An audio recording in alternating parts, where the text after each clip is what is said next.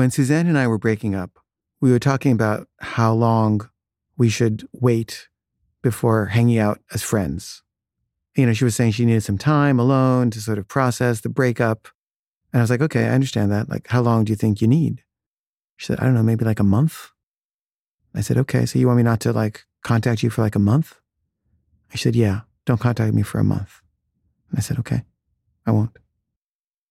So I didn't contact her for a month. And then after a month, I contacted her and I was like, hey, how you doing? And she said, I'm not ready to talk to you. I said, okay, how much time do you think you need? She said, I don't know, maybe like a year. I'm like, a year? She said, yeah, give me a year. And I was kind of bummed. I mean, she was my wife and I was hoping she'd be my friend, but she wanted a year. But I was like, okay, I mean, if you feel like talking before then, feel free to reach out to me, but I'll give you a year if that's what you want. She said, yeah, I want a year. I said, okay. So I waited a year and then I called her and I said, how's it going? And she said, I'm not ready to talk to you. I was like, well, how long do you? She said, I don't know. I'll call you. You don't call me. And she was kind of hostile, like more hostile than she'd been when we were breaking up. And I was like, okay, fine. And then, a few years go by. And one day I'm thinking, I wonder how she's doing. I should really just call her and reach out. So I call her and she's like, what do you want? Why are you calling me? I don't want to talk to you. I told you. And I said, well, I'm just calling to say hi. And she said, no, I can't talk to you. Leave me alone. And I was like, what the hell is going on? And she hung up on me.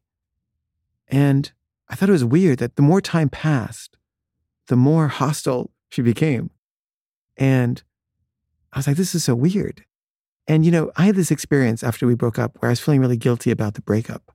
Like I fucked up. Like, I felt responsible. I felt bad. I felt like a bad person. I'd failed. And I went to see this channeler who channeled this entity named Rajpur. And I said to Raj, I feel bad about the breakup with Suzanne. Do you have any advice? And he said, you two were meant to come together for a certain period of time and then to go your separate ways. You were never meant to stay together. And what needed to happen, happened. Your life course was fulfilled. And there's no blame on either side. You had to break up. You had no choice. That's what it was meant to be for both of you. So you don't have to feel bad about it. And I was like, oh, thank you so much. That was such a relief to hear that. Like I needed someone to tell me that it was okay. That I didn't have to feel bad. But I'm assuming Suzanne never had that. And so maybe she just still felt bad about it. And maybe she just felt guilty. And, when you feel guilty, you have to sort of make the other person, bad because you can't handle the guilt. And so you want to give it to them. So she kind of had to like make me into some kind of monster.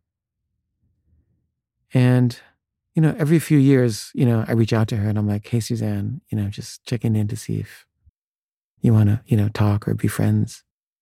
And she never responds.